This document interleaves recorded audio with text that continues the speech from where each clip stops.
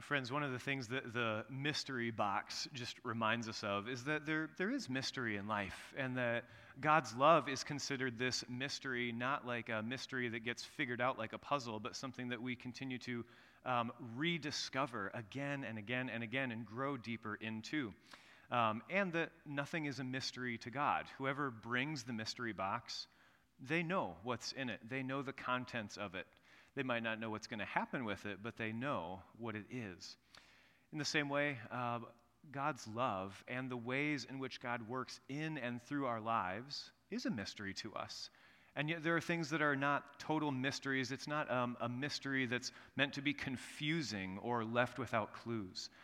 And so we turn to the Scriptures today and every day, today to Ephesians 5:15 through 20.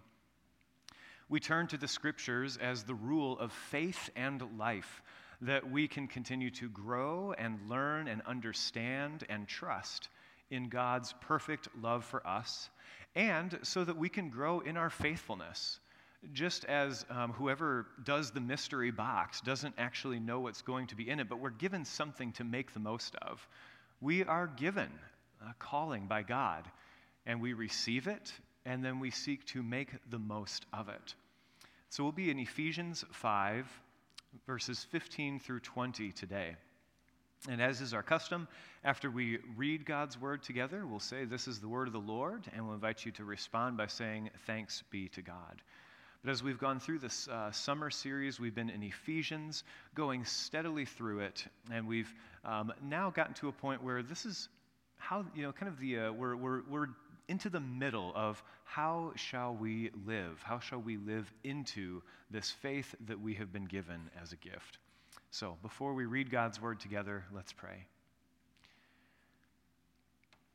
God, may your word be a lamp unto our feet and a light unto our path. May you give us light for the darkness in our lives. May you give clarity to confusion. May you give confidence where there is hesitation. May all of this be done in our hearts and in our lives through your Holy Spirit's work, both within the Word and in bringing the Word to us and helping us to dwell in your Word.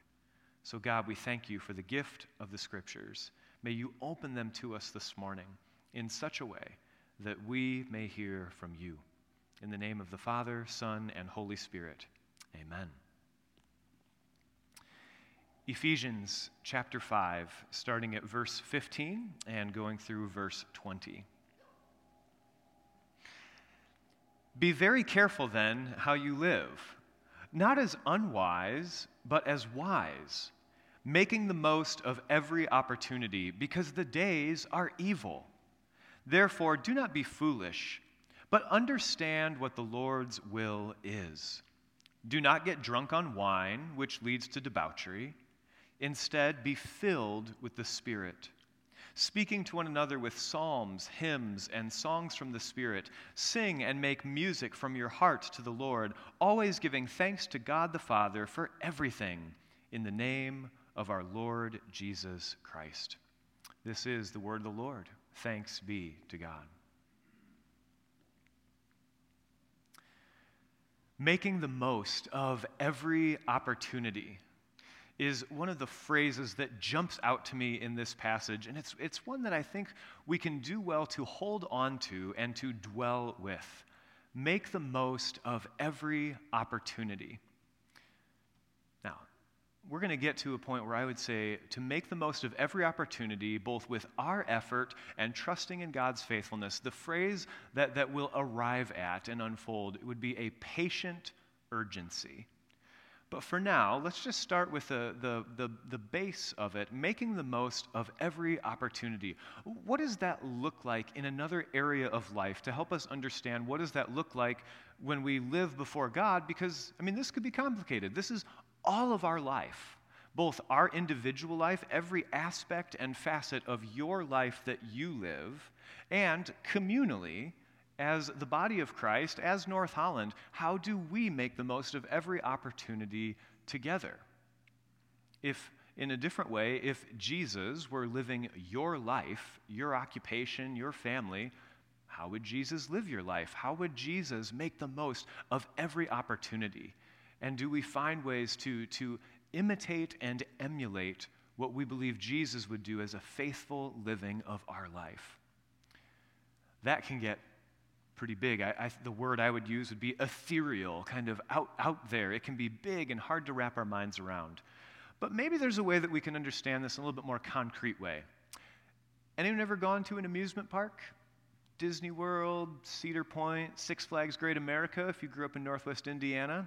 There is another one in Indiana, but the whole phrase of there's more than corn in Indiana, yeah, there is, but Six Flags Great America was better. Disney, Cedar Point, any Six Flags, any of the amusement parks we go to. How do you make the most of every opportunity when you're there? You would, because once again, not to make any accusations to say that we would necessarily be cheap people by stereotype, but maybe some of us would want to make the most of every opportunity. If you pay to get into a park, you are going to do as much as you possibly can. You are going to go on as many rides as you can. You're going to see as much as you can. You will make the most of every opportunity because you paid to get into the park. You will not waste this opportunity. You absolutely have to make the most of it. Now, in the amusement park analogy, I'd say we're doing this to make our money's worth. I remember going to Six Flags Great America as a kid and being both hyped up on adrenaline and sugar and also exhausted, and we would not stop. There was no stopping the DeVries family. It was off one ride and into the line for the next because we had to make the most of every opportunity. And I remember one year we calculated how much it cost us to ride each ride we went on if we took how much it cost to be at the park for the day versus how many rides we got to go on. I don't know if that made me a little bit pathological about making the most of every opportunity, but I can tell you when the DeVrieses go to Disney, we are going to make the most of every opportunity. You see as much as you can. You need to make the most of it because we're trying to make it worth it. You wouldn't pay to get into the park, however much it might cost, and then find a bench and sit and just enjoy the day sitting on the bench at the park. There's nothing morally wrong with sitting at Six Flags or Cedar Point or Disney. There's nothing morally wrong with just sitting there letting the day go by. But is it making the most of every opportunity? Is it making it worth it? I would say not. Unless you're my dad, who despises roller coasters and always was the bag holder, and he always found a way to sit next to a stand that was selling turkey drumsticks. He made the most of every opportunity in his own way, and the rest of us had to take Dramamine because the DeVrieses weren't stopping. We make the most of every opportunity.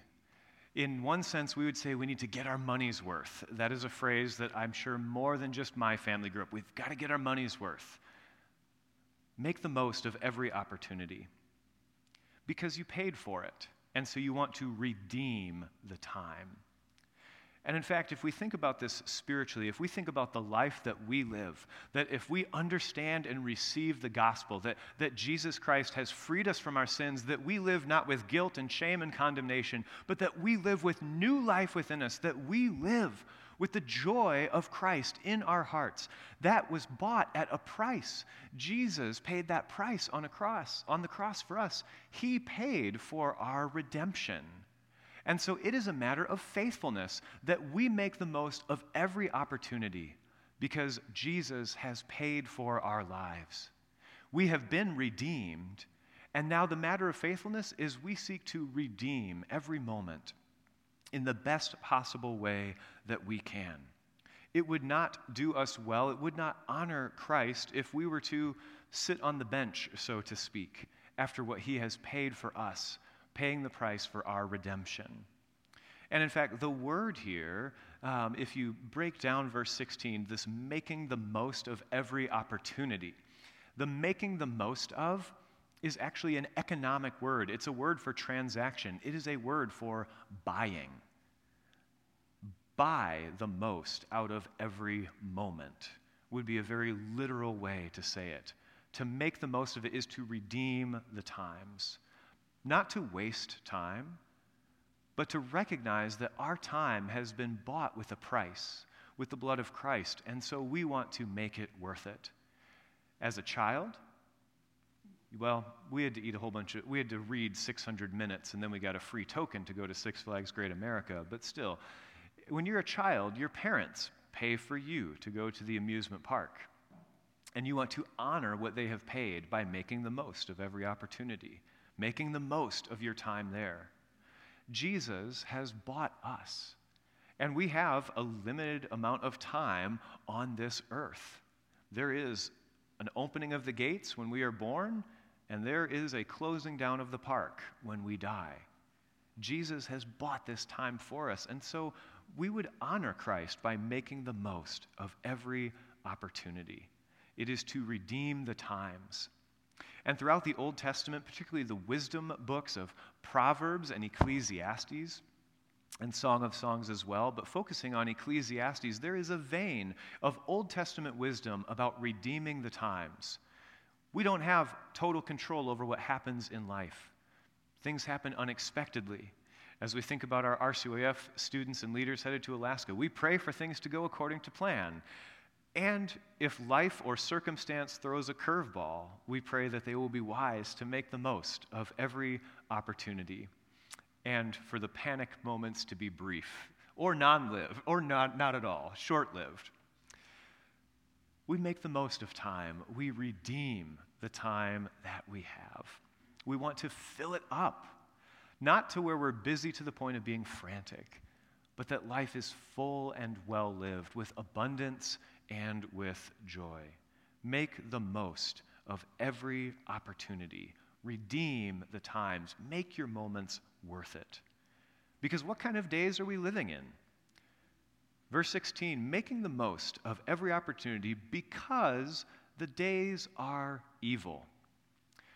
That can be a bit daunting, but I also think for us it can be comforting to be reminded that the Apostle Paul in Ephesus 2,000 years ago said, make the most of every opportunity because the days are evil. Don't go through life pining for what was. Don't go back and wish, oh, the good old days, whatever decade or time period you want to identify. Longing for the good old days is to live life in a non-redeeming way. It's not making the most of our time if we go through all of life that we're never looking ahead to what's next. We are only wishing for what was. Now, there is grief, there is lament, there is loss. And Scripture gives us ways. We have psalms and prayers that we need to grieve loss. But to wish that we could go back and live again whatever we consider our glory days is false and dishonoring. There were a very short-lived number of good old days on the earth, and they happened in Genesis 2, and they ended about halfway through Genesis 3. The good old days were short-lived, but the best of days is yet to come, when Christ shall return and make all things new. But in the meantime, between now and wherever Jesus comes to close down the park and make room for the after party of his kingdom fully here, we are to make the most of every opportunity, making our time redemptive and worth it in what we do, in how we serve, in how we use our hands, in how we spend our time, in where we apply our minds, in where we give our gifts. In all of this, the days are evil. This is not about longing for what was, but this is about redeeming the times even more so because the days are evil. Because, as Juliana worked us through in our confession and assurance, because we live in a world of confusion and mistruth and lies and being self-centered. The days are evil, which for us as Christians, if you're looking to follow Jesus faithfully, means we've got work to do. Don't just sit on the bench, on the sidelines. Is there time for the occasional turkey drumstick on the bench if you're Bill DeVries? Absolutely. But not to sit out the day and to let the day go by without any participation or joy. Paul goes on to say, don't get drunk on wine, which leads to debauchery. Instead, be filled with the Spirit. And I just want to verify that when he says don't get drunk and then says be filled with the Spirit, that is in fact one of the only New Testament puns that is made. Be full of one thing, not the other. Don't waste time on that which offers nothing. Don't be led astray for things that will help you cease to make the most of every opportunity. We've got work to do. Don't just sit on the sidelines. Don't let the time be wasted. Speaking to one another, rather, with things that are pleasing to the Spirit, and also finding ways to give thanks. We give thanks in verse 20. We give thanks to God the Father for everything in the name of our Lord Jesus Christ. We give thanks even though the days are evil. We don't wait for the days to be good to give thanks. We make the most of every opportunity. We redeem the times, even though the days are evil, and we give thanks while doing it. This is a peculiar way to live life, to be aware that we live in a time of evil, and yet to still find ways to give thanks. This is the difference between sitting on the bench, arms crossed, grumbling about all the things wrong with the world. This would also be a way to not redeem the times or to make the most of every opportunity. But rather, we move forward giving thanks. And as we seek to redeem time, I believe God gives opportunity for us. And in those moments that we can make worth it, those things that give you a satisfied kind of tired, things that are truly good, things that we hope and pray for RCYF to experience, not this week, but next week and the 10 days that follow, that the opportunities will be full and good, and that what we learn there may be brought back to make the most of. We live in the United States, a land of opportunity. We celebrate Independence Day today. With all of the opportunities and freedoms, the question becomes, what will you do with it? How do you make the most of that which you've been given? And it's a reminder on days like today, as we both read this text and observe the holiday that we celebrate, that we don't take for granted that which we have. One of the biggest things that I still think from the time when everything was shut down that we missed was just the amount of connection. When we have something gone, then we truly miss and realize how much we appreciated it. And how much then are we called to make the most of the opportunities that come back? If we are to do this with thanksgiving, not with begrudging, but with thanksgiving, with joy, with satisfaction and celebration that Christ has purchased our lives and that we are to redeem the time that we have been given, hopefully we do so with a patient urgency. A patient urgency. Not frantic, that we can never sit down, that we can never stand still, that we can't take a moment of rest, because in fact, patient urgency, this call from God, reminds us that Sabbath is part of God's rhythm for us. Rest and unplugging to recharge, to renew, to refresh, to recenter ourselves. Sabbath is still part of God's rhythm, even as we make the most of every opportunity. So when you see those words, when you think about making the most of every opportunity, don't confuse that with being frantically overbusy and overcommitted and stretched too thin. If it doesn't leave room for rest, it is not a pattern that has come from God. God's pattern gives Sabbath rest. It has to. But rather, patient urgency is to not miss the moment to speak a word into someone's life, is to not pass up the opportunity to get to know a coworker, is to not let idly sit by an opportunity to serve in a way that fits you and your gifts well. Patient urgency, one of the places in Scripture that I go to remind myself of what this patient urgency means and what redeeming the times might look like, would be Pharaoh and Joseph. When Joseph in the Old Testament had a gift for interpreting dreams, Pharaoh was given a dream that he did not understand. And it ultimately was interpreted by Joseph that these 7 fat cows were walking down by the river, and then 7 lean ones, 7 gaunt, thin, kind of not ready for auction type of cattle, not the ones that the Morin Crops and Agriculture's company would sell. Some really good-looking cows were then consumed, like eaten by the thin ones. Well, that'd be a weird dream. And Joseph interpreted it for Pharaoh and said, there's going to be 7 years of plenty, 7 years of abundance and fullness, 7 years where the grain is spilling off of the wagons into the tracks. And then there's going to be 7 years of famine, 7 years of scarcity, 7 years of loss. And so we, as Egyptians, as Joseph was living in Egypt as an Egyptian, we need to make the most of every opportunity. That over these next 7 years, we need to store up, we need to build up, we need to be ready for the years that will come. That is patient urgency. This was 7 years in the making. Do you have some big plans for 2028? Are you thinking 7 years in advance? Now, some are. If there's like retirement goals to make, there's checkpoints. I'm not saying we don't have those types of goals. But to think through 7 years of looking ahead was a patient urgency. And it meant they were going to make the most of every bountiful harvest to be ready.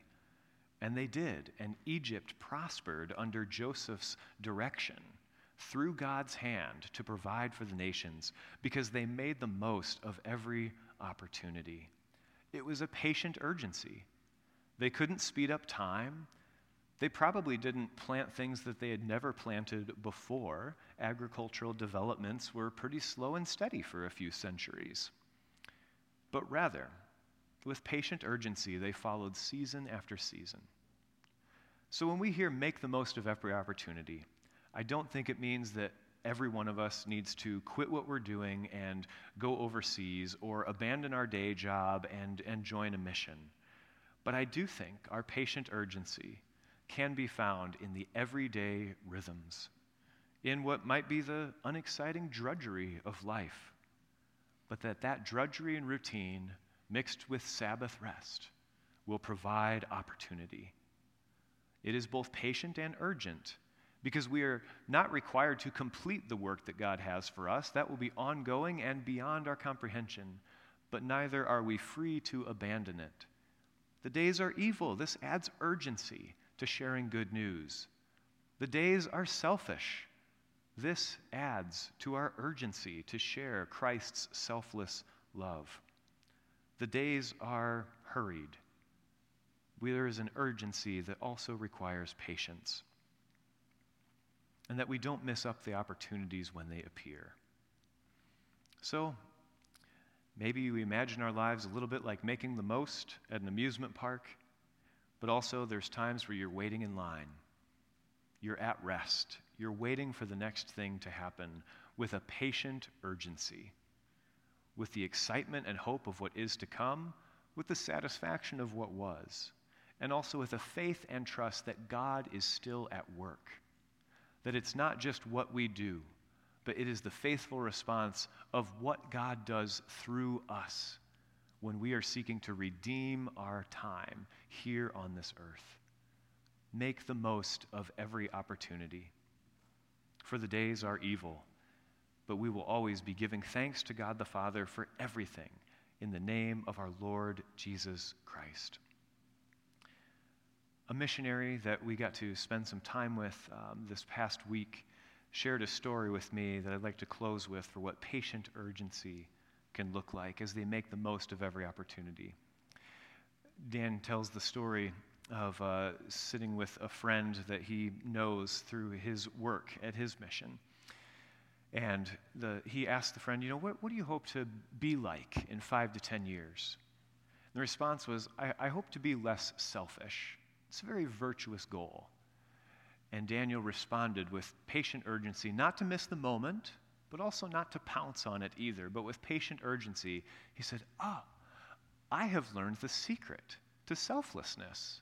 I'd like to tell you about it sometime. And that was the end of their meeting time. He said, why don't you come over to if you'd really like to know the secret to selflessness, come over to my house sometime. And so one day they did, and he arrived. And making the most of every opportunity, Daniel just offered the moment again, just waiting to see if it would be picked up on. And nothing came of it. And so he waited with patient urgency until again his friend asked him, the second time he was in his house, not even the first time, it was not pushed, it was not frantically offered. Daniel, you mentioned that you learned the secret to selflessness. What is it? And then Daniel was able to share the secret to selflessness is Jesus, who gave of himself, all of himself for us in perfect selflessness. If you want the cure to selfishness, it's following Jesus. It's learning to give of yourself. Patient urgency. Not forcing the moment, not pouncing or breaking down the doors, but with patience and with urgency and with an awareness, not missing the moment, not letting pass by that which could be a holy moment to share Jesus with someone else. And within our own fellowship, to not lose sight or to forget about giving thanks for all things, giving thanks to God for what has been done. My friends, make the most of every opportunity, not missing the moment, but rather slowly, steadily, with patient urgency, redeeming the time that we have on this earth until Christ calls us home or returns to make all things new. From the time the park opens till the time the park closes, let's redeem the time that we have. In the name of the Father, Son, and Holy Spirit, amen. Let's pray.